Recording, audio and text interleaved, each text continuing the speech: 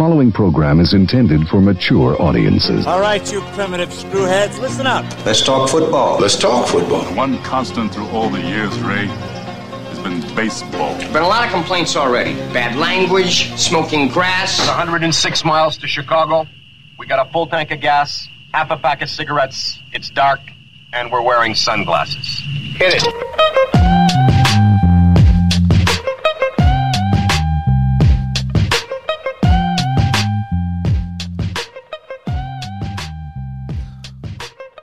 Welcome back. Episode 8, Corona Mania. Slamboree 2020. Another episode of the Intentional Foul Podcast. I'm Dan, here with Josh on the line again. What's up, man? Hello. Glad to have you. Glad to be here.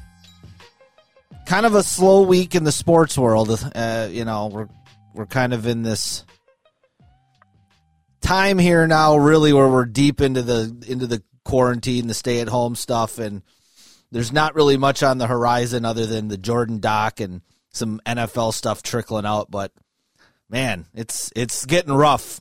There's not much going on.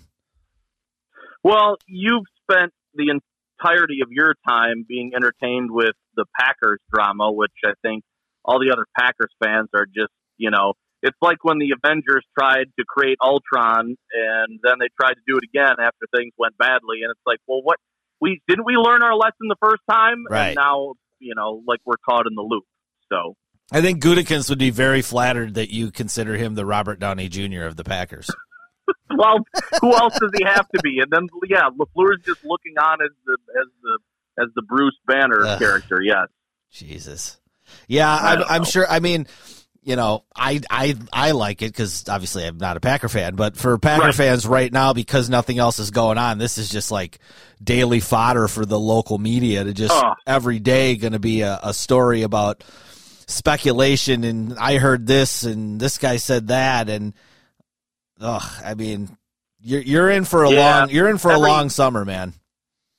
I know. And every major outlet, whether it's, the Green Bay Press Gazette, the Journal Sentinel, the State Journal, the ESPN Wisconsin, everybody connected to the team in one manner has written some form of opinion pieces. You've got people that aren't connected to the team doing interviews and prognosticating about what people think and how people feel. And I said this morning. It's like, this has happened now the last 2 years, and now we're on to the third year because it was Rodgers, relationship with McCarthy fracturing. Then it was LaFleur and Rodgers didn't see eye to eye on his new offense and his new system. Now they're trying to push him out the door before his 4-year extension. It's like, Jesus Christ, can we just stop doing anything until we play fucking football? No, I hear you. And, the Bob McGinn story that came out the other day where he allegedly has some quotes from people in the Packer organization talking about Rodgers. What is it with this guy that it seems like so many people, especially it seems national people, love to just poke him and take shots at him? Is because they know he's such a prickly guy that maybe he'll bite back? Or it just seems like Rodgers, for whatever reason, the last couple of years has taken a lot of shit from the media for, whether these rumors about him as a teammate or as in a coach-player relationship, whether or not they're true. It just seems like people have taken a lot of shots at him and really actually enjoyed it. Why do you think that is? I think he's an easy target just because of his body language and the way he carries himself.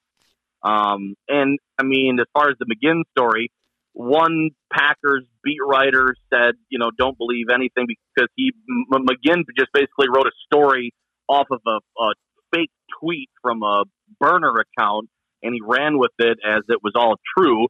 And then on the BS report, somebody said, don't even believe anything that McGinn says because he hasn't been connected to the team for a long time. So, but I don't know, because he's a national guy. He's not even located in the area. And I don't know whether he's trying to prove that he's plugged in or, get a resurgence. I have no idea, but you're right. That guy is just a magnet for national attention. And it seems like once somebody grabs on, everybody's got to grab on. Well, and up until about, I don't know, 2-3 years ago, like, he was such a darling. I mean, the way the media talked about him was like, this guy is the greatest thing I've ever seen, and he's so great, and he can do make all these throws, and just really kissed his ass. And then he didn't even really, it's not like he did anything that he hadn't currently been doing when they were kissing his ass to make people flip. It's just very strange, kind of from the outside looking in. I don't follow the Packers day to day like a lot of people around here do. It's just it's kind of a weird thing. I mean, I understand there's going to be a cowherd who just doesn't like Rodgers and just is going to use him and pick on him the way Skip Bayless does with LeBron. That happens, but it just seems like collectively the last 2 or 3 years there's kind of been a pile on with Rodgers, and I'm not sure where it's coming from. I guess there's a lot of stories about him as a guy floating out there, and I don't know. It's weird because there does seem to be different versions of this guy. Like, there is the Aaron Rodgers. I mean, the other day I was just flicking around and they were replaying on CBS Sportsnet the Badger Duke national championship game for college hoops from a couple years ago. And like, Rodgers is at the game. And Rodgers is involved with the Bucks, and he's got some money in the team, and he I think up until the last, I don't know, year or so, you would see him at games, and it's like, well, that's cool. I mean, even as a non-Packer fan, it's like, all right, that's cool. He's supporting the other Wisconsin teams. But then you hear the stories about his relationship with his parents, and he can't get along with McCarthy, and the stuff last summer in that article that came out from Tyler Dunn about Murphy telling him don't be a problem, and it's like, well, who is this guy really? Like, is he really an asshole that's just putting on a show? Like, what is he? It's funny that you look at all those instances, and it usually starts with something or somebody else, and all of a sudden the sites get to be trained on him later on. Like the McCarthy thing, people were questioning his coaching ability and his play calling, and they weren't winning as many games. Then all of a sudden, well, is it the quarterback? Then LaFleur comes in, and it's a new guy, and it's a new system, and how's this going to work? Well, wait a minute. How's it going to, does he have a good relationship with the current quarterback? Now they draft the guy of the future, and he's maybe going to play, and so, well, wait a minute. Rodgers has 4 years on an extension. How's he going to feel? Like, it just seems to circle back around to him for some reason, and it's never identifiable because, like you said, he doesn't really do anything. He doesn't really say anything. All of a sudden, the sights get set on him after the fact, and it's like, wait a minute, how did this become about him? And then it just gets blown up from there. Yeah, I mean, you really don't ever hear him say anything other than press conferences after football games or like during the week on media day. Like, you don't hear him giving quotes during the offseason about anything. He's not weighing in on politics. He's not tweeting about the NBA season. He's not talking about his upcoming. He doesn't say anything. So I don't know. It's weird, man. It's like I said, as somebody on the outside looking in, it's like I'm not a fan of the guy, but it's just a little weird how he's treated in the media. That's what do you make of the Favre comments the other morning? I mean, as a player, you talked to somebody that you had this fractured relationship with right from the get-go that's been healed. Now you're buddies, and you talk to somebody because you're reliving the same experience that you were in before, only now you're on the other side.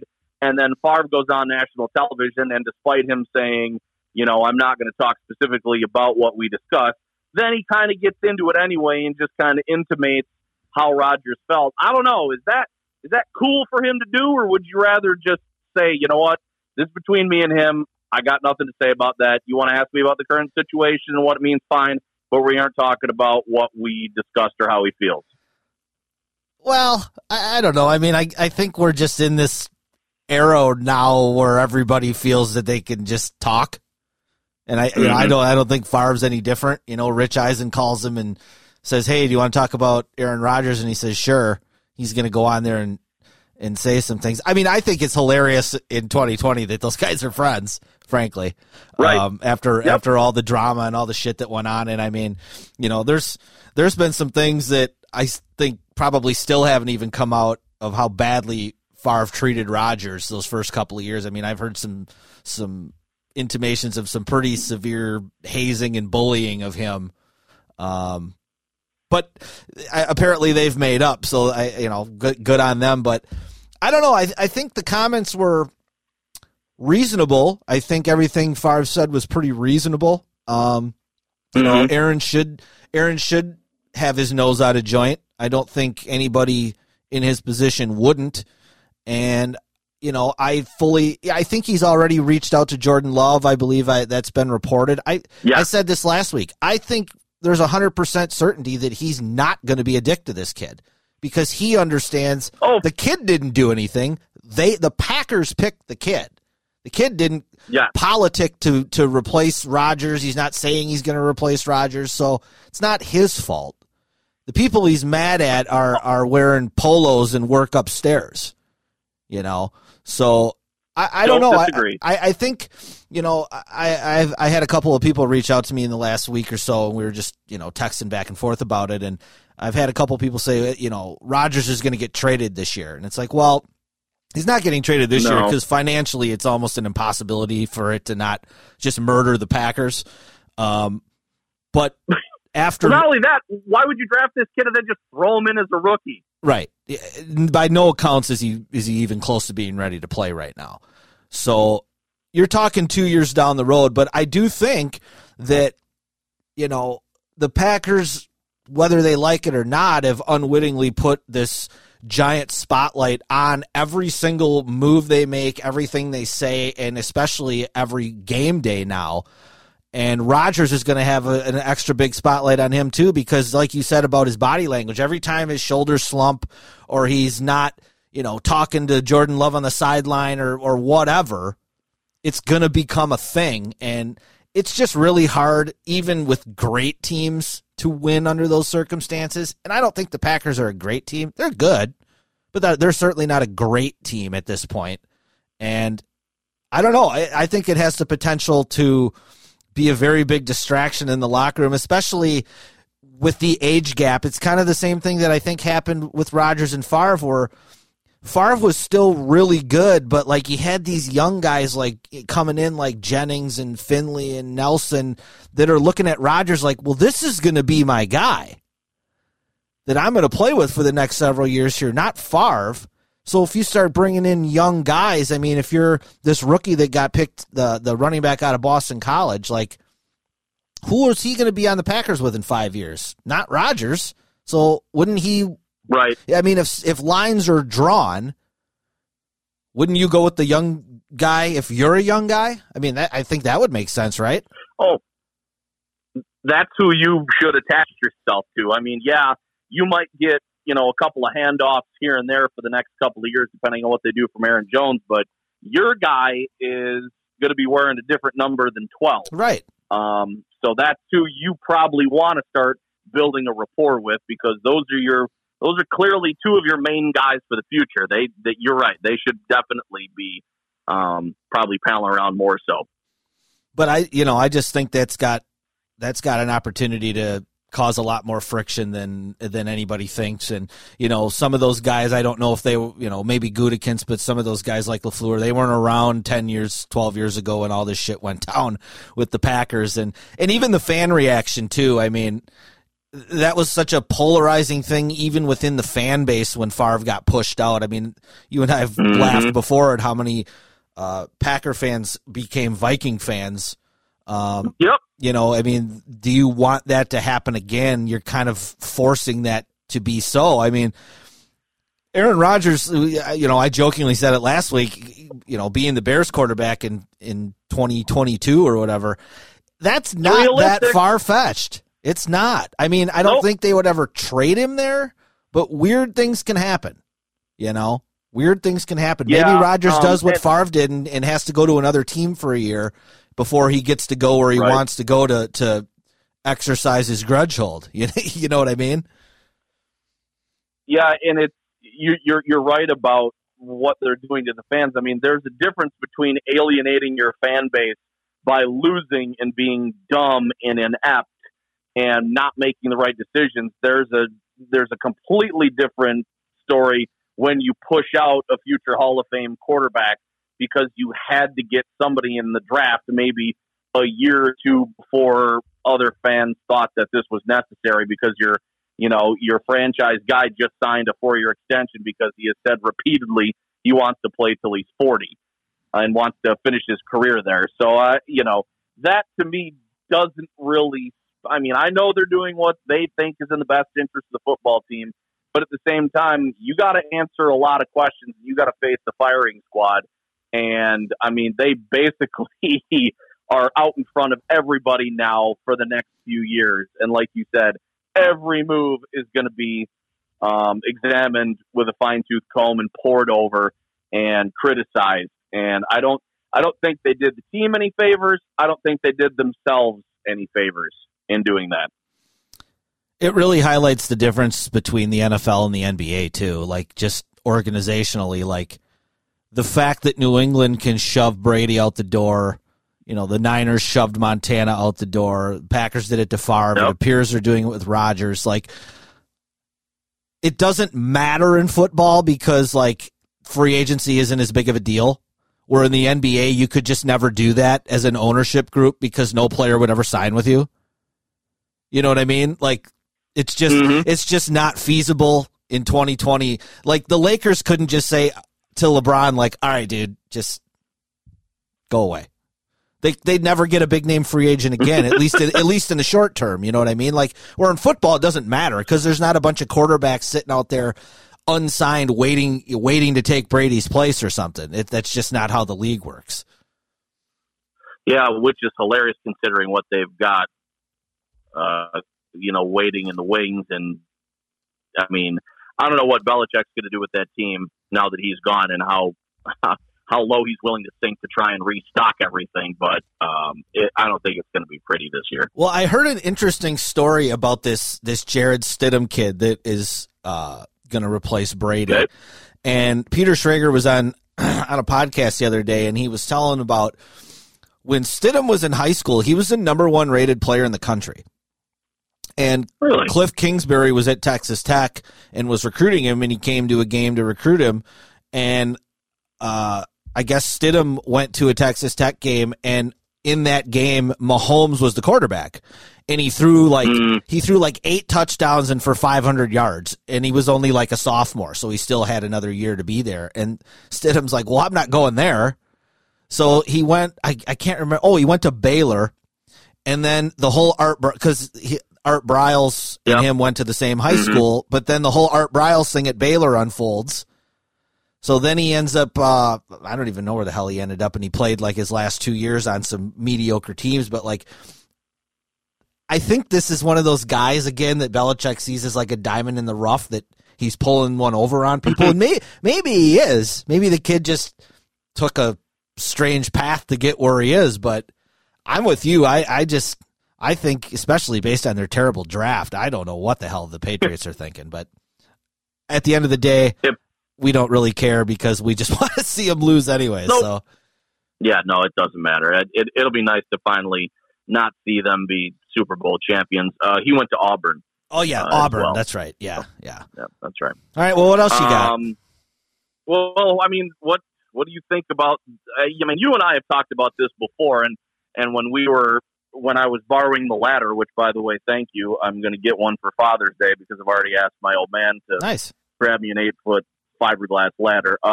By the way, is that okay if I give it back to you next week? We're going to finish painting this weekend. Yeah, that's all good. It's all good.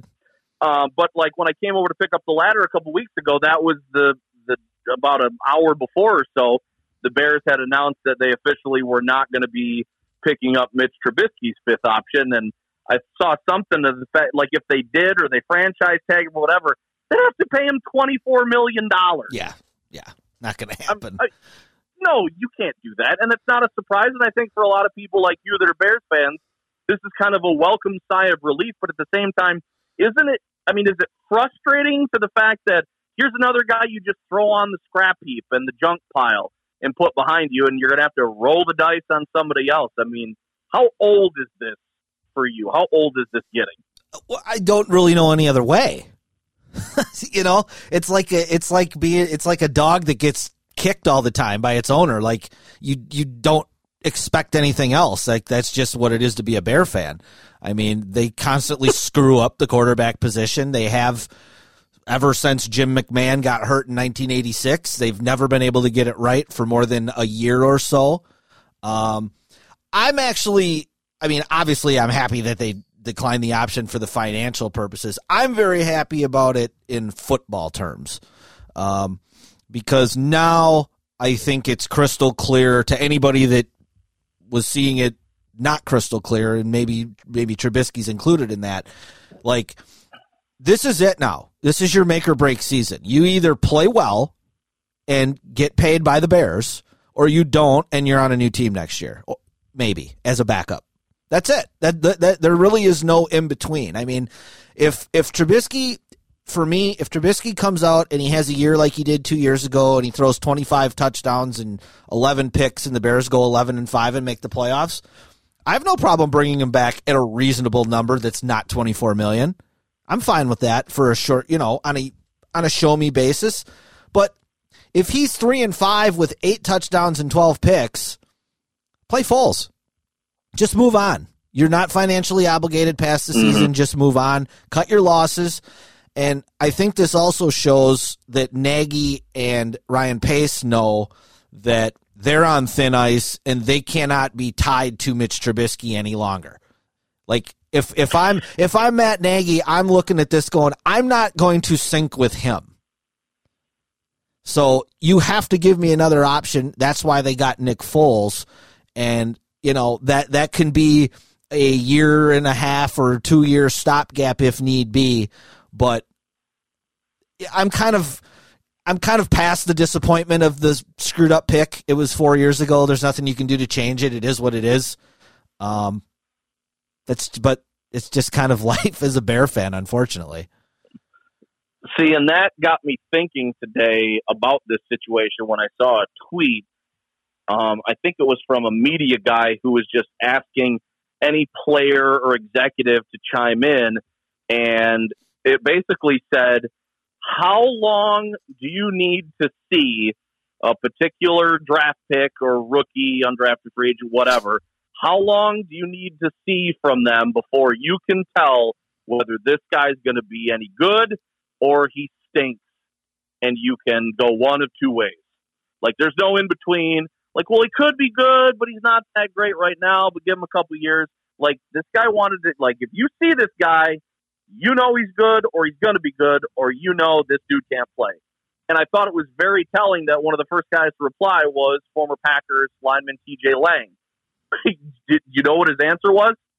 Right away. One practice. Yeah.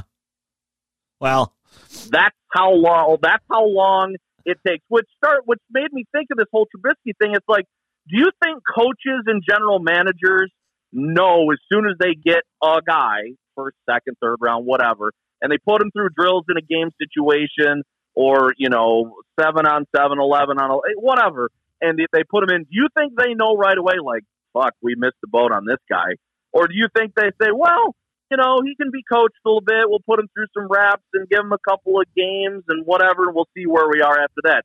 Or do you think they are just obligated, since they drafted, to not make themselves look like clowns, to say, this is our guy, we got to go with this guy? Because if that's the case, you got a whole lot of coaches and general managers and front office guys that are really good actors. Well, I'm going to give you my sexist analogy. It's like the girl that dates the dirtball. He did meth for a while, and he did a stint in county, and he doesn't have a driver's license, but he's a really nice guy, and I think I can change him. That's kind of what you're saying if you are like 3 years into a draft pick and you haven't figured it out yet. Well, we can coach him up. No, you can't. Like, by the time these guys get in, I think one practice is very easy for Lang to say when he's been on the Packers with Brett Favre and Aaron Rodgers. I get that. If Pat Mahomes is your quarterback, sure. I think for most guys it takes a little bit of time. But I think with Trubisky, there's nothing that anybody's ever seen that's going to tell you that he's ever going to be a top 10 quarterback in the league. But I also don't think it's fair to just throw him in the bottom 10 either.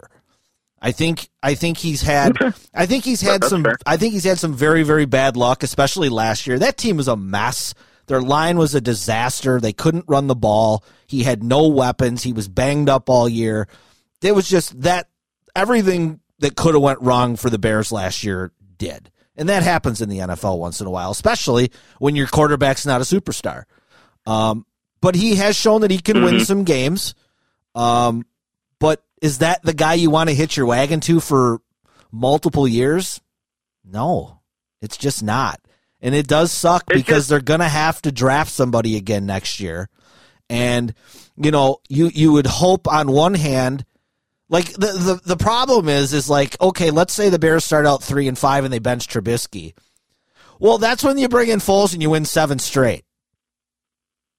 You know what I'm saying? And then all of a sudden now you're 10-6, you make the wild card and your draft pick's 22 instead of where it probably should be around like 6. You know what I mean? That's where you get screwed.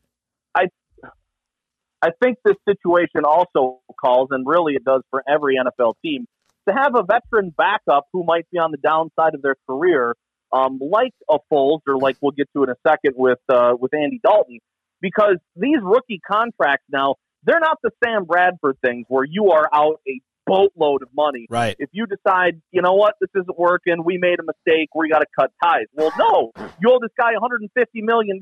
Those days don't exist. The rookie contracts are a lot more reasonable. So I guess it's weird to me why, if you know in 2 years whether this dude's not going to live up to your expectations, why don't you just cut ties, cut your losses, play the veteran guy, see what happens, and then try and see if you can get another pick to try and, right the ship or whatever. Like, sticking with a guy for 3 or 4 years now with these rookie contracts, it just seems like you're wasting a lot of people's time just to hold out any sense of hope that, this quarterback or whatever player will eventually prove you right for taking him when you did. Well, I think this whole Trubisky experiment, back to when they traded up 1 pick to get him, I think it's all part of Ryan Pace's grand master plan that in 2 years he gets Aaron Rodgers. I think he knew that I'm going to draft this kid.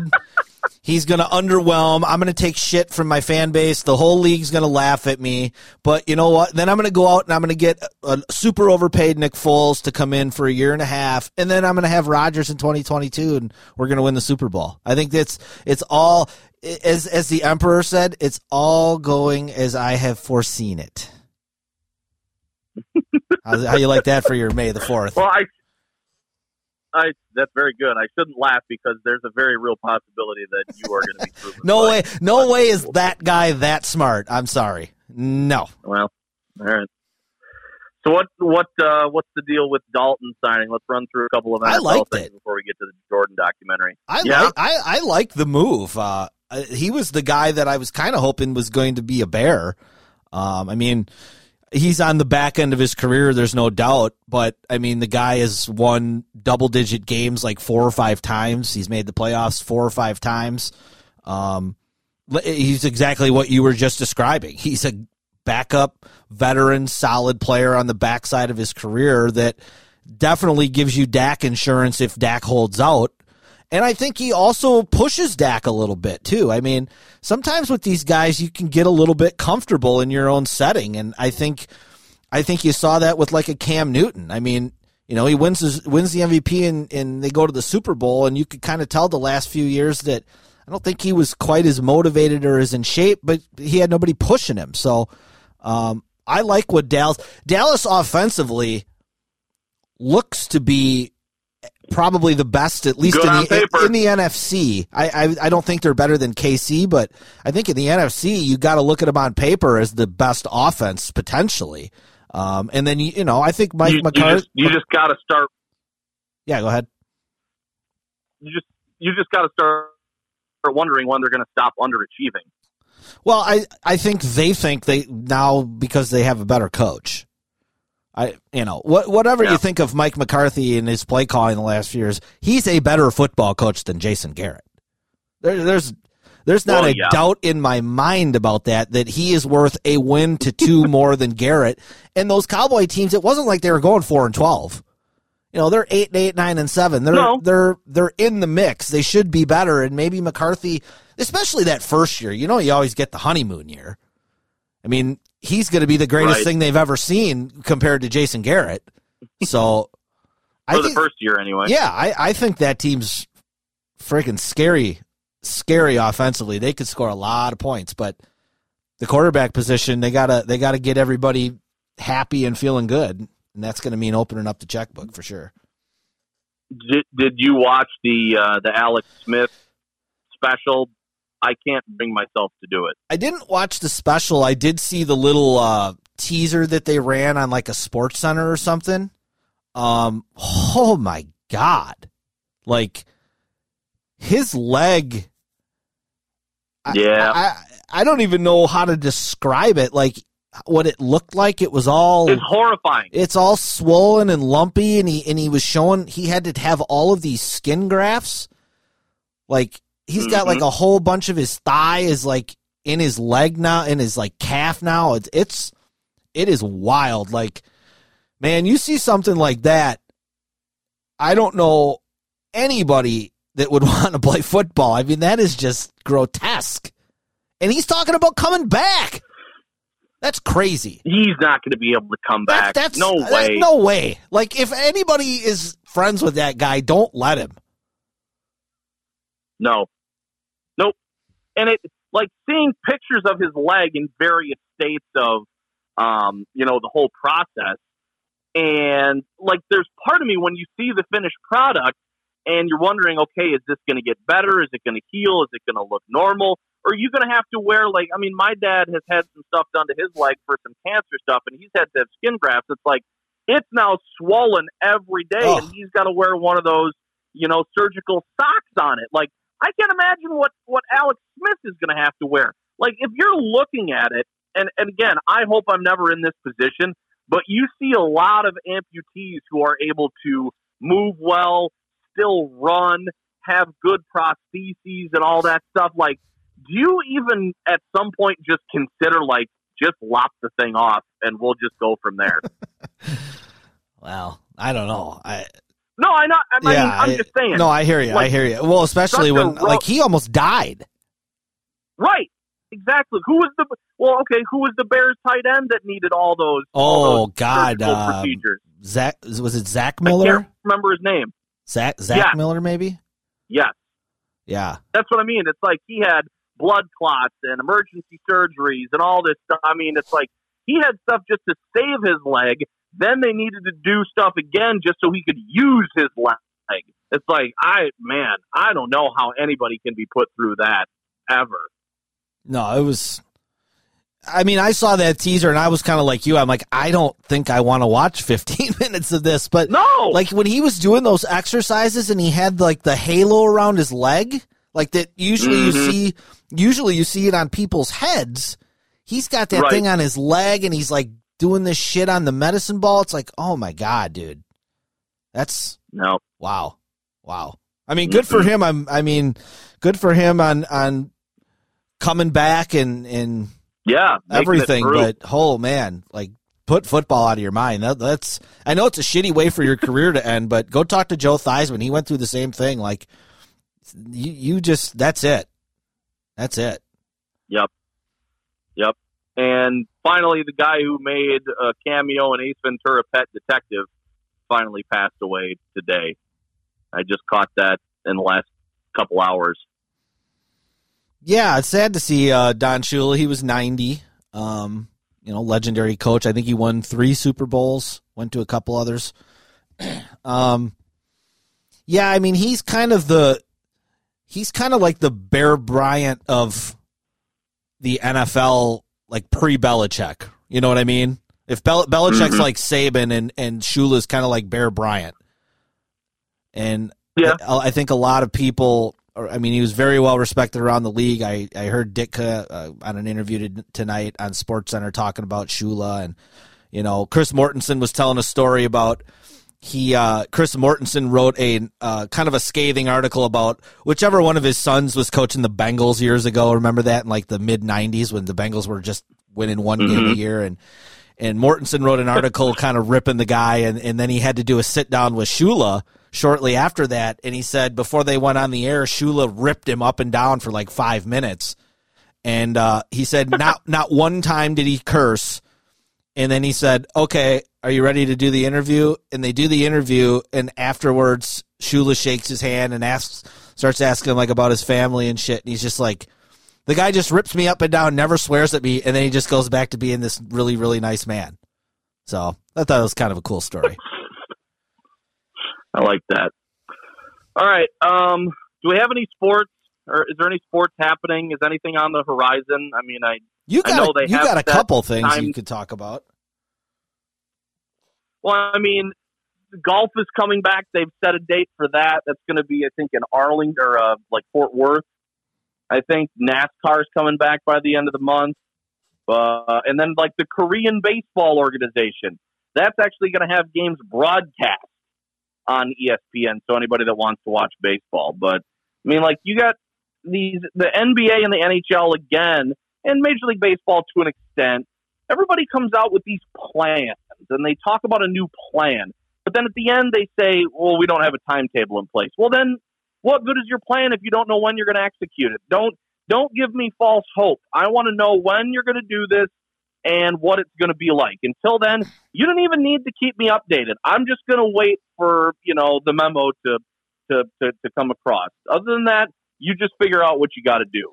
It's got to be like a PR firm or something telling them that they need to, they need to stay in the news cycle and they need to say something. And, between that and I'm sure the basketball reporter for ESPN is calling the league office every single day. What are you doing? What are you doing? What are you doing? And they don't want to say no comment or we don't know. So they come out with these little, well, we might do this and we might do that. The one that's weirdest to me is NASCAR. And I can't remember who I was listening to on the radio the other day that was talking about this, but like, I think there's like hundreds of people involved, like in these races. Like doesn't every pit crew have like 10 guys? So like you're going to have like, I mean, what is there? I don't know. I don't follow NASCAR. What is there? 25, 35 cars in a race.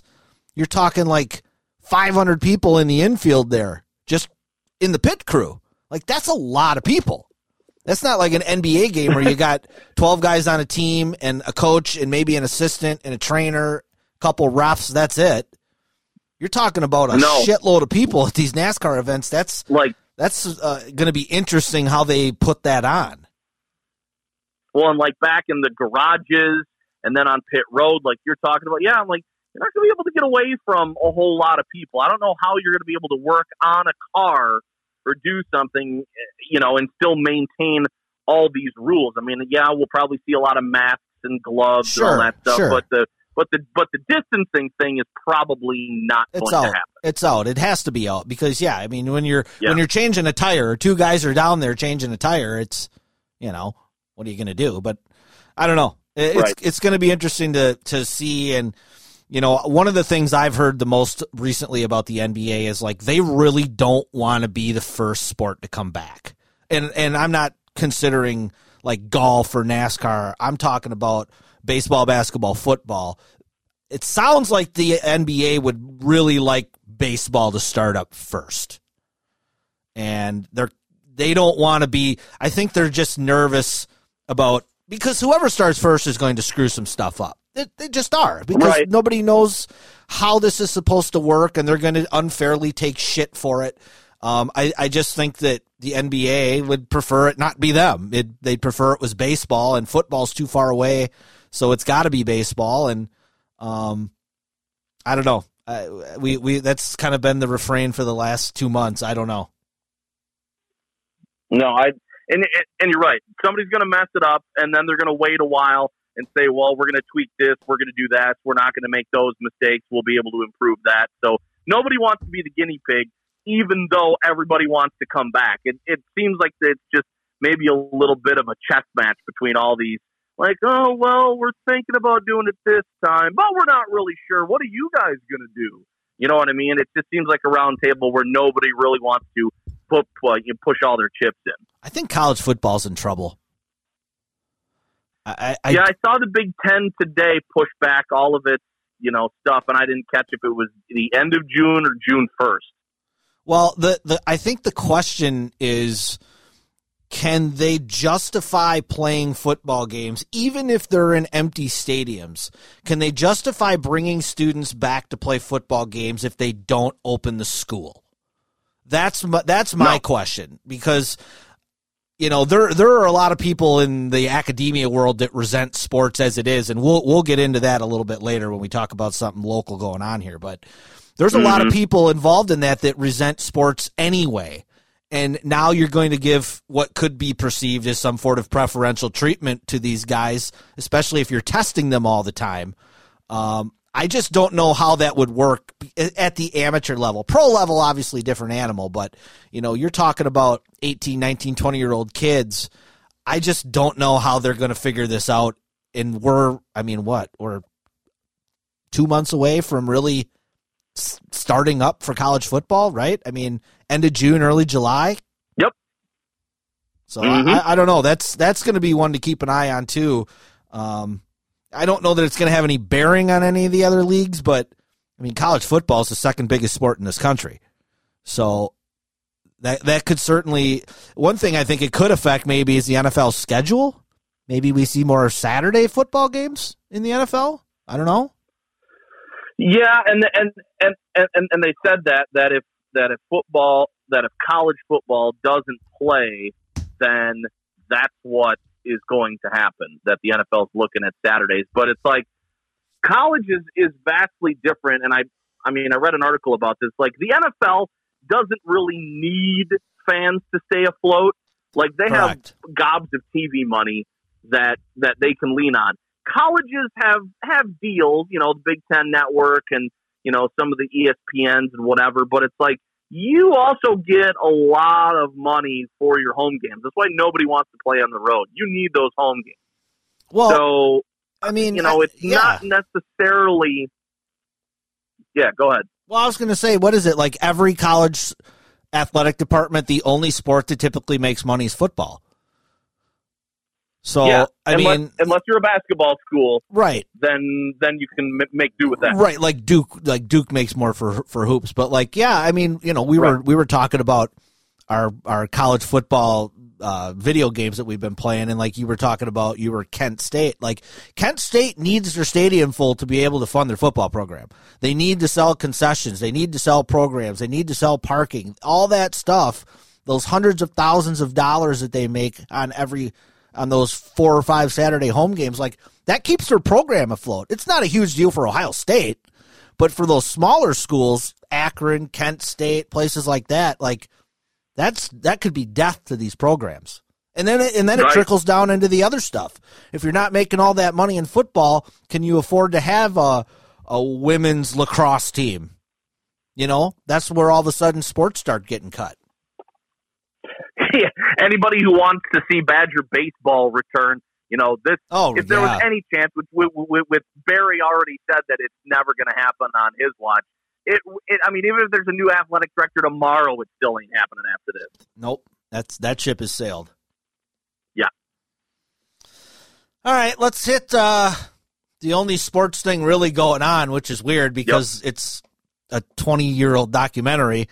The Last Dance, episodes 5 and 6 came out last night, and I'm just having a blast watching this stuff. I mean, it's literally like being in a time machine and going back and reliving, some of the moments, and even just seeing some of the people on screen. Like, I've seen more Ahmad Rashad here in the last 3 weekends than I've seen in the last 10 years. That's right. And I like Ahmad. I'm not ripping on it, but it's just like, oh yeah, shit, I forgot. You kind of forget, like, he was the sideline reporter in the 90s. Yep. He was the guy, so. I thought, and it wasn't until that second episode where, when he broke his media silence and he basically came up to Ahmad, he's like, go get a mic and a camera. Let's do this. Yeah. I mean, these were definitely my two favorite episodes so far. They kind of started off in 98 with the All-Star game, the famous 98 All-Star game at Madison Square Garden. And, they focused on the Kobe-Michael relationship a little bit. Yeah, I thought that was cool. And, I had seen some of that footage backstage. Like, I had seen the interaction between Michael and Kobe in the hallway, like slapping each other on the butt, and I had seen some of that kind of stuff. But the video of those guys sitting around in the locker room, I thought was fascinating. You had Jordan really in there holding court with all of his peers. I mean, he's the guy. Everybody's listening to him talk about Kobe. Nobody's really adding too much other than yup, and he's talking about Kobe wants to shoot all the time and he doesn't let the game come to him. And it's funny, if you didn't know better, you would kind of think that Jordan was taking some shots at Kobe there, but I didn't take it that way at all. He had this smile on his face and he almost kind of had a little glimmer in his eye of like, I know that guy. That was me. And, he's going to take some lumps and he's going to learn, but that guy is going to be a star.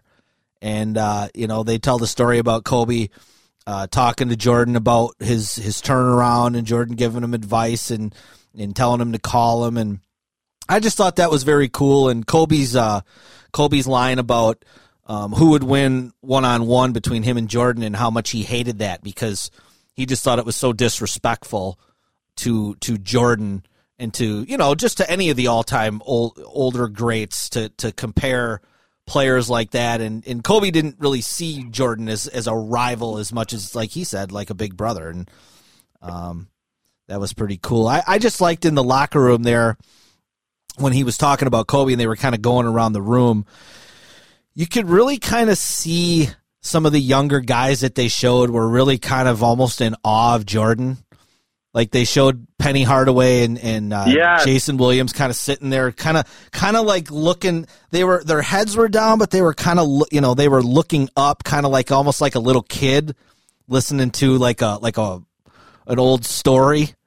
Right. They're not sure when they're supposed to jump in or how much they're supposed to say. Right, and you could tell there was this reverence for him that I don't know that I've ever seen that before from, contemporary guys in the moment like that. It was very weird. And then, Larry Bird is the best. I mean, there's a couple guys in here who are they're just the best. Like, Bird's giving his pregame talk and he just goes, well, we're here. We might as well win.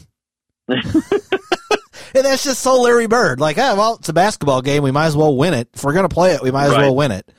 And then Magic comes in and Jordan's giving him shit and you can tell they're boys and, and then him and Magic and Larry and Magic are in suits and Michael's still playing. I just thought that was a very, very cool scene. Yeah. And I like the part that you said about Kobe that they talked about him before the game. Then they showed just a small clip afterward when they mentioned that kid's going to be good. Oh yeah. Watch out for him. He's going to be, so it's like, yeah, and you're right. I didn't view it as maybe taking shots at him, but they were pointing out that he's a youngster. Here are some of the flaws that he's got to work on if stuff's going to change. But then they fast forward and they show some clips from the game. They come back and then all of them say, okay, watch out for this kid. No, he's going to be good. Yeah. So I thought that was cool how it kind of came full circle on that. Yeah. I mean, like, holy shit, when this guy figures it out, this is going to be his league. Yeah. Yeah. It's funny when you mention all those guys, looking at all these highlights, even from both episodes and going back, it's amazing how many guys I know and can pick out from watching when I was a kid as opposed to how many I recognize in the league now. Like, I remember all those guys. Mm-hmm. Like, oh my God, some of the guys from the Suns and the Trailblazers and, some of the other guys at the All-Star. I'm like, I could easily name all those guys. Like, you give me an All-Star game right now, I could probably name not even half of them. Well, and I think part of that's been the player movement problem. You see Dan Marley in a Suns uniform and you see Dan Marley and you just identify him as a Sun. Like, you just are like, oh yeah, he was on those Suns teams with Barkley, Right.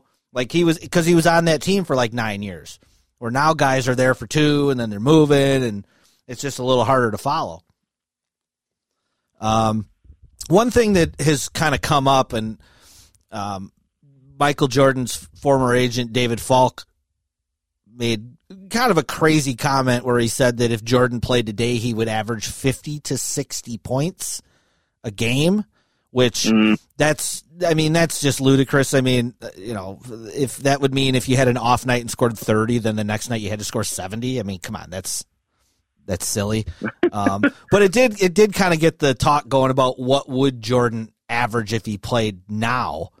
I think it'd be really close to 40. I mean, James Harden is scoring 35 a game now, and it's because he's shooting so many threes. And I think if Jordan played now, he would definitely shoot threes. I mean, hell, half the highlights they should have showed of him in this documentary have been of him hitting threes. So I think it would be pretty fascinating to see, especially like that late 90s into the first repeat level Jordan, where he's just like one of the most insane athletic people you've ever seen on the face of the earth, where he's just doing some stuff where you're like, oh my God, how in the world did he just do that? Well, it's just, for me, it's just his ability to finish. It doesn't matter if he's facing the basket, away from the basket, sideways to the basket, falling towards, falling away. It didn't matter. The dude could just finish all the time. Yeah, and at that period in the league in the 90s, the big guys were big guys. And the floor everybody wasn't spread out. So, like, if you went into the paint, you were having to finish over or through, like, 3 7-footers. Like, there was just a bunch of people down there. So, yeah, you're right. That the ability to finish was, and the way he did it was quite incredible. You brought up his agent, and I wasn't aware. I thought the marketing thing was very fascinating, was that he was going to lead him into being like, molding him after a tennis player and getting him a shoe. And yeah, he had great deals. Like you saw Nike right away, and that his mom made him take the meeting, which I thought was hilarious. Yeah, that's great. It's a great story. Because he wanted Adidas, and you got McDonald's.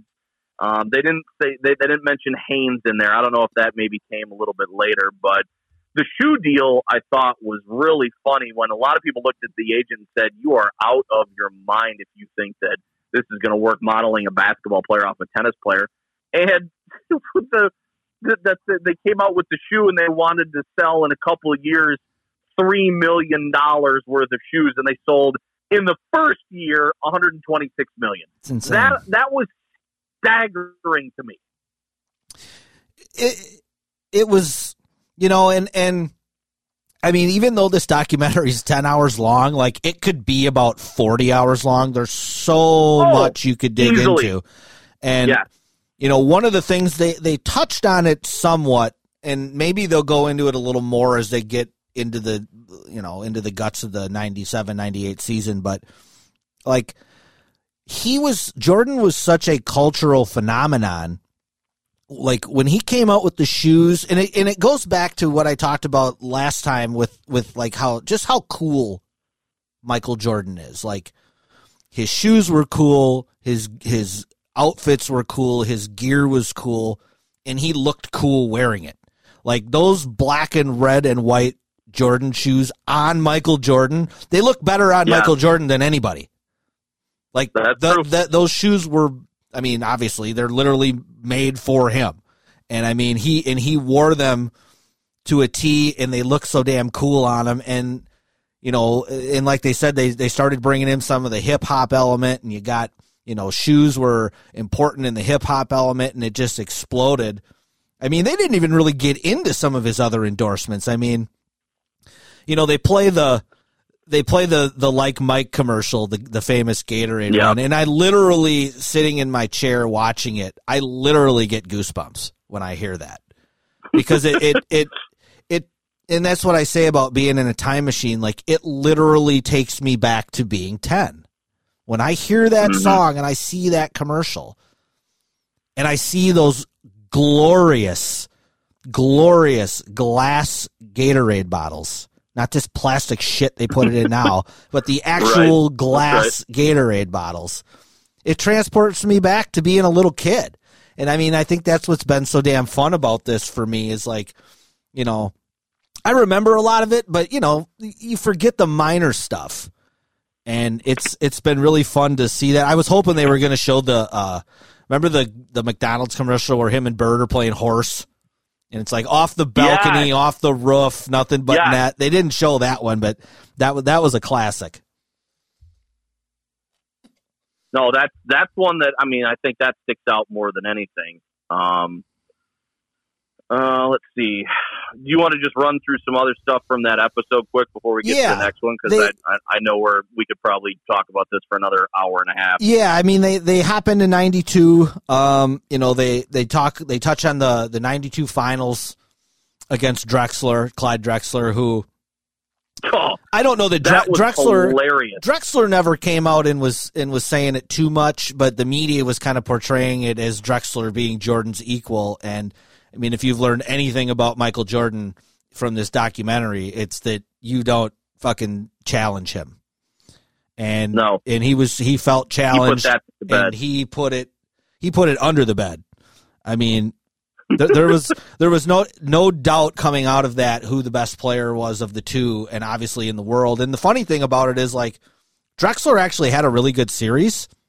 Like, he averaged like 25 and 5 or something, but it was like, but Jordan averaged 35. Like, that's just like, yeah, you could be great, but he was just greater than you. And he put that controversy to rest, and that kind of led into the Olympics in the summer of 92 with the Dream Team. And, they touched briefly on the Isiah thing, and repeat the question that you asked me today about Isiah. Well, I mean, I didn't know a whole lot of the rift. I know that Thomas wasn't on the team, and the way they set it up in the documentary, and they didn't really touch on it anything else, was that, did MJ just basically still harbor bad feelings about the guy just from that, walk-off series when the Pistons just walked off the floor? Because you had said that there's a whole lot of other stuff that they didn't even get into, and it's like the fact that he still harbors such ill will for that guy off the court. And I thought that was a good statement that he said. It's like, totally respect Isiah Thomas, the basketball player, MJ, and then Isiah right behind, and whatever. But like, the guy's still an asshole. Like, wow, yeah, it's amazing that all that still exists. And I guess I'm just looking for, as a non-basketball guy, what else was there that we don't know? Well, yeah, I mean, he did. He called him the second greatest point guard of all time, which I think I would put him third behind Magic and Oscar, but, second, that's fine. But that's quite respectful to say that. Yes, but, it is. It goes back to Isiah Thomas is from the south side of Chicago, born and raised, okay? And when Isiah gets into the league, he's coming from Indiana. They won a national title. He's the number 2 pick in the draft. He goes to the Pistons, and they gradually become good. He's best friends with Magic Johnson, and Magic and Bird are kind of the obstacle that Isiah has to get past. And in '85, Jordan's first All-Star game, the story is that Isiah and Magic Johnson, though Magic Johnson being on the other team, I don't know how much he could have been involved, but allegedly Isiah wanted to freeze Jordan out, so not pass him the ball. And that whether that's true, Isaiah's denied it, of course. Well, yeah. So there's that. Isaiah resented Jordan because Isaiah was from Chicago, and Michael Jordan now all of a sudden is this savior of Chicago, and then they start playing in the playoffs, and Isaiah's getting booed in Chicago, and he didn't like that.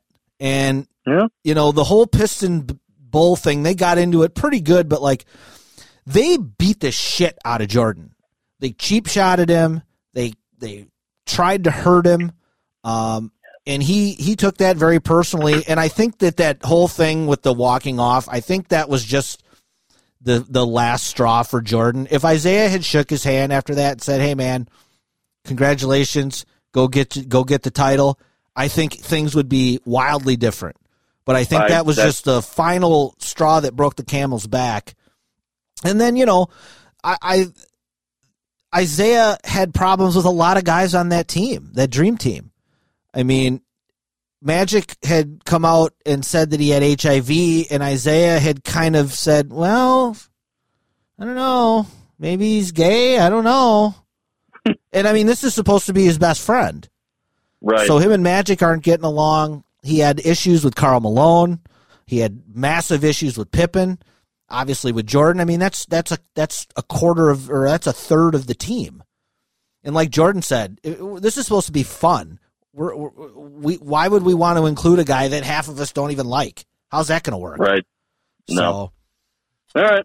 But then they touched a little bit on the dream team, the famous dream team practices, and oh my God, that clip of Magic throwing the ball in the stands was hysterical.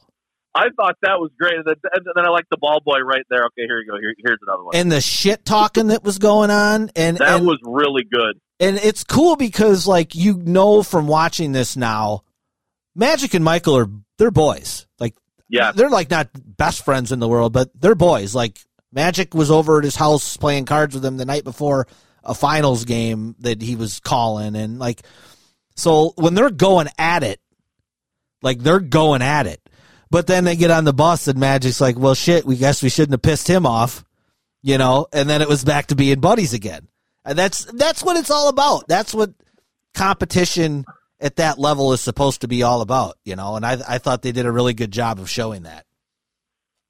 I like the part about Tony Kukoc, because the thing that I've heard from a lot of basketballers, and you included, is that he never gets the credit for how good a player he was. Then they spotlighted him on kind of just like being thrown to Chicago, from management, and be like, hey, here's the next big thing. And everybody's been like, I don't think so. And we're going to show you that he maybe, we're still at the top of our game. And I don't know why you'd be throwing this kid in the mix, and how they just beat the shit out of him that first game against Croatia. And then he kind of came back in the title game a little bit and showed some stuff. And there was a little bit of respect there as well. But again, it injects something to that, players versus management on that Bulls team that I think is just that recurring theme about that season that they're doing this documentary on. Yeah, and Pippen and Jordan kind of pulled a Favre. I mean, they took it out on Kukoc when it really had nothing to do with Tony. It was all about Jerry Krause and sticking it to him. Mm-hmm. I thought it was important the way they presented Kukoc. I mean, you gotta remember, this is the early 90s. This is happening, and like Kukoc said, he's like, I have no idea what the dynamics are of the Chicago Bulls. This is halfway around the world, pre-internet. There's no NBA League Pass. There's no NBA TV. He's not watching these games, so he's oblivious to what's going on. He doesn't even know these guys hate him, and like he said, they've never even met me. Right. So and he's coming from Yugoslavia, that's in the middle of a just horrendous civil war, and he didn't want to just leave his family and go to the United States. And like, there's a lot of shit in there that's a lot deeper than just hoops, Oh no, totally. I thought that was very, very interesting that they find all these different angles to include in there. And I thought the Olympics and that being one of them was really good to be included. And then it kind of culminated with the whole logo thing. And it's funny how God, I had forgotten about that, man. I had totally forgotten. And I didn't know about it, and I'm just trying. I'm thinking back to the meeting that he didn't want, that his mom kind of made him go and at least listen. Then he signs with them, and he they are very good to him, and he's so fiercely brand loyal that he's willing to do this on the biggest stage to hold up his end and promote his brand that he that he is personally endorsing. I thought that was very, very interesting. Yeah, I mean, you said it. It's loyalty. I mean, it just shows that if you had his back, he had yours. And once they refreshed my memory, I did remember that was a big deal. Like the NBA was, and FIBA and USA Basketball were pretty pissed off about that, and he kind of stuck his neck out for Nike and put himself out in the fire, and he was in a stroke of typical brilliance. He drapes an American flag over the logo. So I mean, who can really say anything, right? Nope, can't say anything. You can't get around that. And then if you do, your company looks really, really bad. What'd you think of the whole social justice part of it, where they talked about him not wanting to come out and support the black Senate candidate in North Carolina and that whole thing, and showing Obama's semi-disappointment, and then they had the one guy who was comparing him to Ali and said he'd never be Ali. I mean, where do you stand with like the responsibility of somebody like that to come out and endorse a person or something? Well, some people would argue that it's your duty, whereas people would just say, "I'm just an athlete here to play games and fulfill my contract, and that's my business." And I really can't argue either side. I mean, I get that people are disappointed, but it's all about what expectations are pushed on you from anybody else. Do you have a responsibility as an athlete?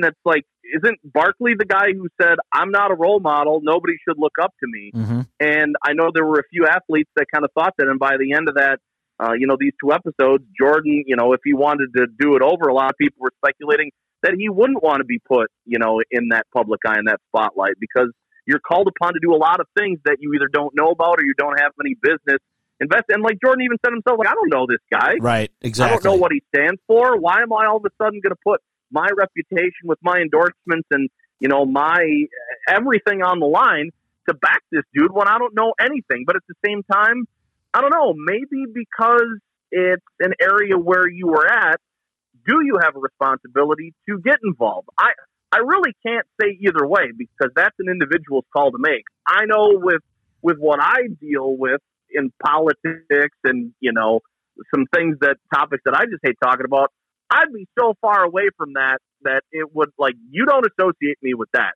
I play basketball. That's it. I'm a basketball player. Yeah, you can eat a Big Mac, you can drink a Gatorade, and you can buy a pair of shoes, but that's about where it stops. So I don't blame him at all. For some people, especially in a minority group, those are the people that maybe they think they need to rally around, and those are the people that can affect change, and maybe that's where a lot of the disappointment comes from. Yeah, I think that's very true. And you're trying to serve two masters, and you're damned if you do, and you're damned if you don't. No matter what you do, you're going to piss off a side, and it's kind of funny. I mean, we'll get to the gambling thing in a second. I mean, some of the guys that he was gambling with, he obviously didn't do his homework on who these people were, and it got him in trouble. Right. And it's basically the same logic he used in not endorsing that candidate. Was like, well, I don't know this guy. So it's just kind of ironic that ended up kind of biting him. But yeah, I mean, what if that guy turns out to be a bad guy? I mean, if that guy gets caught in a hotel with a hooker, now what? Now what? Are we talking shit about Jordan supporting this guy? I mean, that's where I'm on the side of being a role model is different than being a social justice person. I mean, being a role model to me is like, be a good family man, don't do drugs, don't get arrested, don't drunk drive. Yep. That to me is being a good role model. Jordan, he said that in the next episode. It's like when people talk about Michael Jordan, they're going to say the only thing wrong was that he maybe gambled a little bit too much. Right. Like, that's pretty good if that's the worst thing that you can say. Yeah, I liked what your boy Cowherd said today on his show. He said, I'm not I'm not the kind of person that tells people to stay in their lane. Like, if you want to talk about it, fine. But I also don't think that I should be able to tell you what lane to be in. And if you don't want to talk about it, then that's fine. I have no problem with that. So that got into episode 6. And just imagine what those athletes, like, imagine that situation now today with social media. Oh, yeah. No doubt. All right, so that leads into episode 6. We'll buzz through this quick because we're getting a little long, and I want to hit the local thing at the end. But they got in episode 6. They talked about the Jordan Rules book, which I've read a couple of times. It's a great book by Sam Smith that really kind of started to bring to light a little bit of the behind the scenes with Jordan and the Bulls and some of the friction that was there between a couple of the teammates, but especially with the front office. That kind of opened the floodgates to that whole gambling thing. And, there's always been the conspiracy that he was pushed out of the league. I think that's a joke. There's no way he didn't do anything illegal. There was no way they were going to push their biggest attraction out of the league. I don't want to get too big into the gambling thing because, frankly, I don't know that much about it other than what was shown on the doc. He was involved with some shady guys, and he played a lot of golf with them. But the trip to Atlantic City the night before Game 2, I believe, of the 93 conference finals against the Knicks was really kind of the tipping point of Jordan starting to think about hanging it up. The media really crushed him for that when it appeared to be quite innocent. It was just he wanted to get out of his room and go do something, and he was with his dad. I thought that was very interesting, the way that was portrayed, because that was another thing, like, I remembered, but I had forgotten all the details, and he got pounded for that big time. And he really, and again, you challenge Michael Jordan at your own peril, and he felt challenged, and he went on to destroy the Knicks the rest of that series.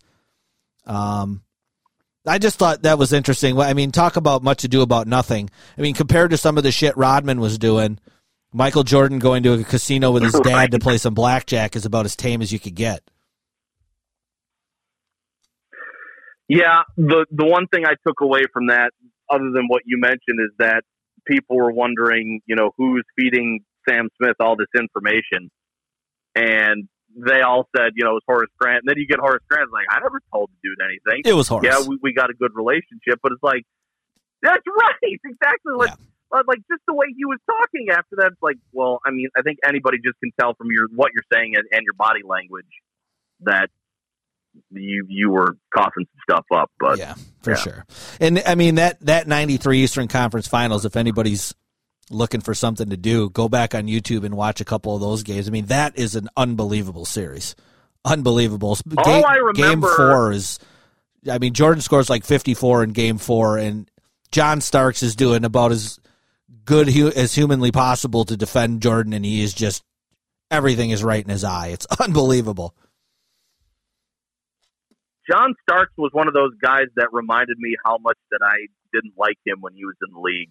And I saw a couple of tweets from people that actually did like him, but I don't know what it was back then. I just knew that watching the Bulls in some of those playoff games, I didn't like John Starks for whatever reason. And I can't speak to what it was about or why it was back then. He was nuts. But it just reminded me, like, oh, that's right. I hated that fucking guy. He had a screw loose. He was nuts. He always getting into it with Jordan and Reggie Miller, and I mean, it was part of his deal. He was the underdog. He had the underdog story. He was bagging groceries at some community college for a while, and like the story was cool. But yeah, he was an agitator that played with a chip on his shoulder. And when he played well, the Knicks were almost impossible to beat. But when you're going up against the GOAT, it's tough to win that series. So they played the Knicks 4 years in a row in 91, 92, 93, 94. The only year the Knicks won was 94 when Jordan was gone. They actually played him 6 times in 8 years in the playoffs. I mean, you talk about a rivalry. Man, I miss those days. So then they head into the 93. I love the finals against Phoenix. Oh, yeah. I mean, That Phoenix team is maybe my favorite non-Bucks team ever. I loved that team. When I went to the finals in 93, I was cheering for the Suns. I loved that team. And poor Dan Marley, another Jerry Krause favorite and a really, really good player in his own right, just absolutely got shit on the entire series by Jordan. I mean, he averaged 41 a game in the series. That's insane. Man. And I forgot how good and maybe how much smaller Barkley was. But like I didn't know that he was tenacious and he actually had a decent jumper and stuff like that's the stuff that I didn't pay attention to because like just me was just focusing on the Bulls and stuff like that. Like that's the stuff that I don't remember where a lot of basketball nuts and people that watch the game for years, I mean, obviously he was the MVP clearly, but it's like you see him play, I'm like, man, I guess I forgot he was that good. He was an animal, man. I mean, and he was the MVP that year and he was great, but man, some of those late 80s, like 1990 Barkley when he's on the Sixers, oh my God. And he has no help and he is just dragging these guys to 50 wins. And then going into the playoffs and getting stomped by Jordan. But, man, yeah, people, he's one of those guys that you see him on TV now and he's fat and he just says stuff and people just, he's kind of like the NBA version of Terry Bradshaw that way. But, like, man, that dude was unbelievable as a player. So what is on deck for episodes 7 and 8? Do we know? I did see a clip of they talk about him punching Kerr. I think we're going to start getting into a little bit more of the teammate dynamic there. I hope they get into a little bit more of what they touched on towards the end of 6 with kind of just how famous Jordan was and how trapped he felt by it. And, there's that scene where he's in his hotel room on the couch smoking a cigar, just talking about how he can't go anywhere and he's, Yeah, this is what he's going to do all day. Sit on the couch, watch TV. I mean, there's the scene that everybody loved where he's in the back room of the locker room hiding out from everybody playing quarters with a security guard. I mean, that's who Michael Jordan hung out with was like his security team. Like that's who he hung out with. He couldn't go out with Pippen and Paxson to the restaurant because they would never get to eat. They'd be mobbed. It's crazy. I mean, I thought what Wilbon said that Magic Johnson told him that the media was going to drive him out of the game. I mean, talk about foreshadowing. That was pretty spot on. So yeah. And then lastly, I thought it was Ahmad Shad is a legend. Yes, I know you brought that up right at the beginning. And God damn it, a Willow Bay sighting.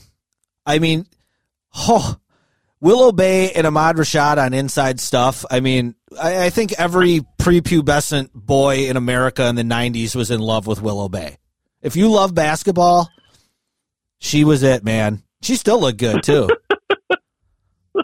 I think she's one of those ones, too. She married like some old TV executive and just stopped working. No.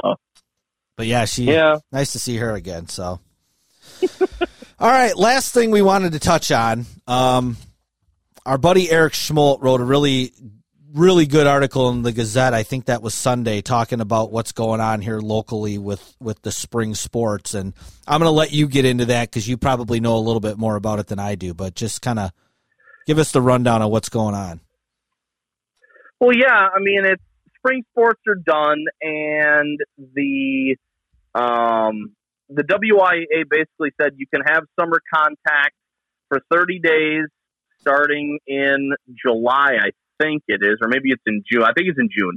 And normally they allow 5 days, but you're allowed 30 if you include seniors from the past academic year that missed out on spring sports.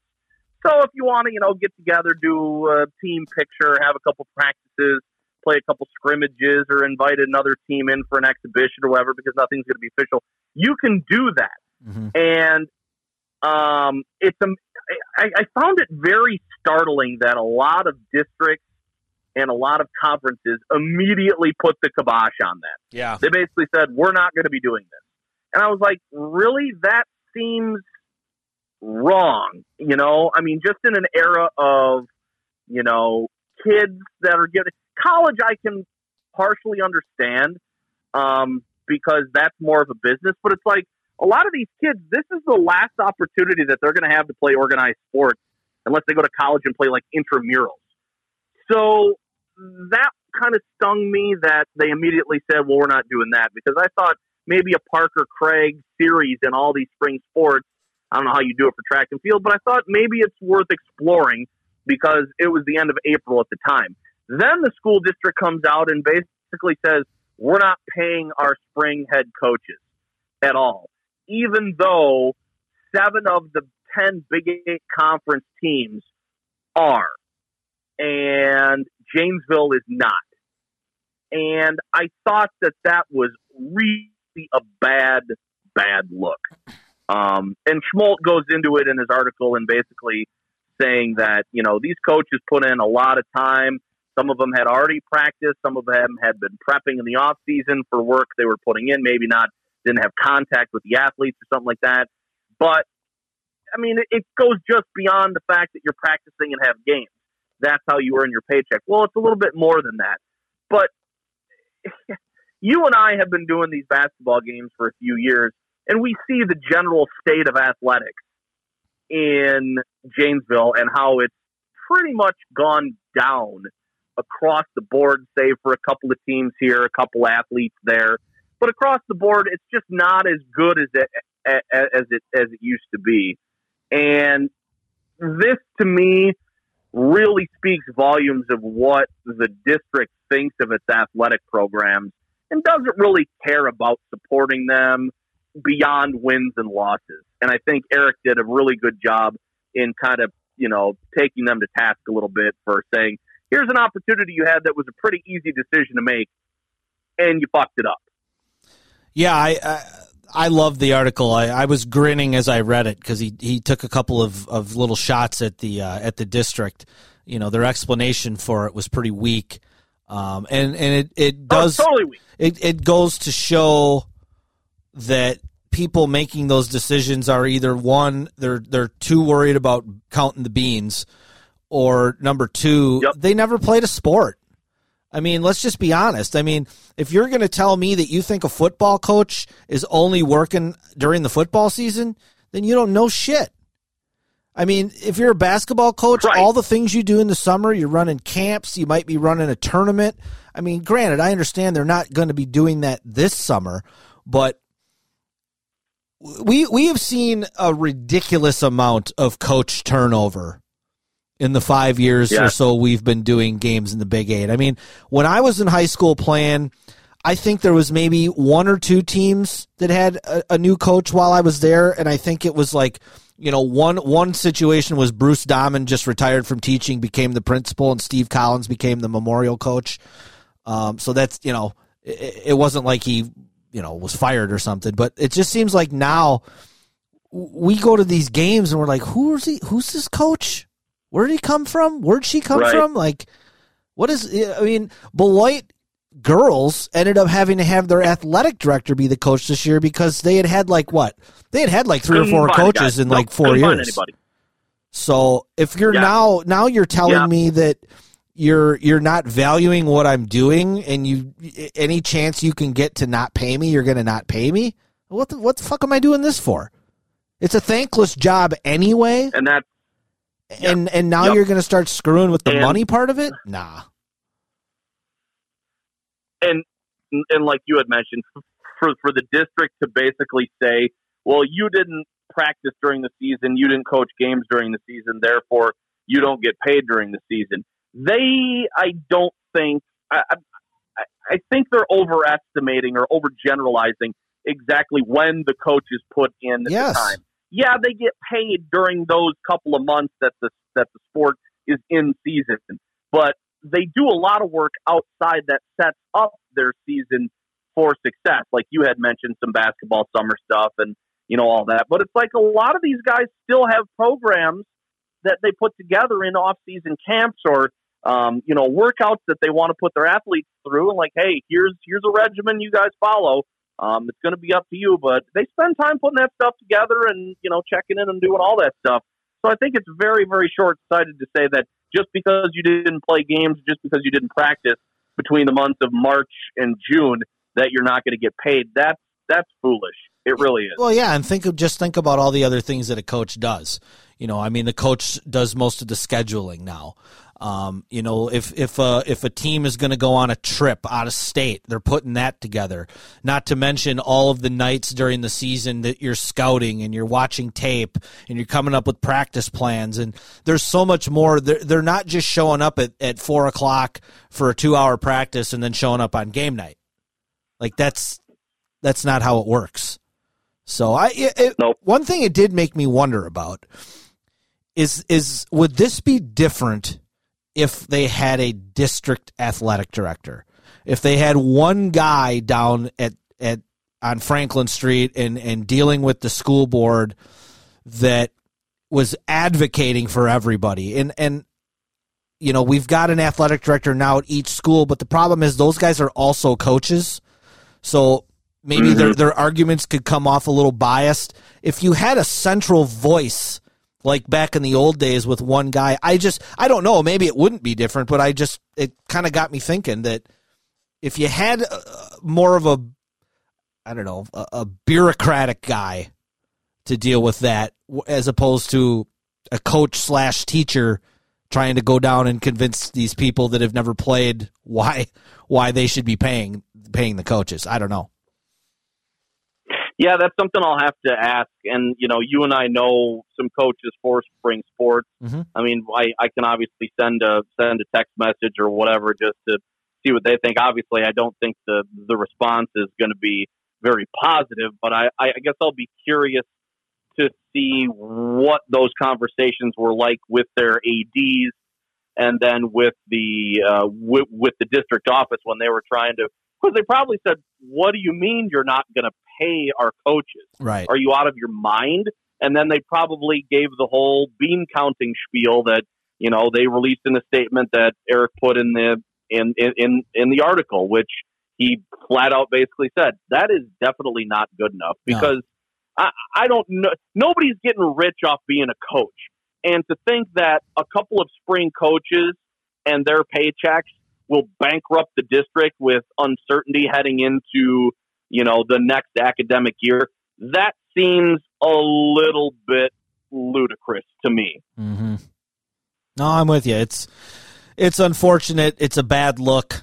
I think it could lead to some hard feelings from a lot of people. And like you said, it just shows that there's not a ton of value put on the athletics in Janesville anymore, unfortunately. And like you said about turnover, you and I have seen how hard it is to find coaches and assistant coaches. Mm-hmm. Now all of a sudden you're going to take away their paychecks, too, just because they didn't put in a couple of months worth of work when the season was actually or when the sport was in season. You're having a hard enough time as it is. Now what are you doing? You're not doing yourself any favors. Stupid and short-sighted. But that's kind of usually how it works when you're dealing with these governmental groups. They just, I don't know, they can't see the forest through the trees sometimes, unfortunately. That's it. All right, man. You got anything else? I have nothing else. I got to go watch an episode of Below Deck and try and get about 4 hours sleep before I roll into the radio station. I'm trying to think if I should watch The Rise of Skywalker tonight on Disney Plus. I did today. I don't know. I haven't seen it yet, and I'm just... No. You liked it? Not liked it? I turned it off, and I told Jane, I said, well, that was a couple hours I'll never get back. Yeah. And it's super long, right? Yes, it is. Like, I paused it because I felt my eyes getting heavy, and I saw where the timer was. I'm like, I'm only half through this. I may have to wait till the weekend when I can go down to the Rock County Brewery and get some beer. I might need a couple 8-9% to get me through that movie. Jesus. Yep. I would say definitely do that. All right, well, another one in the books. hopefully we don't have too many more of these to go.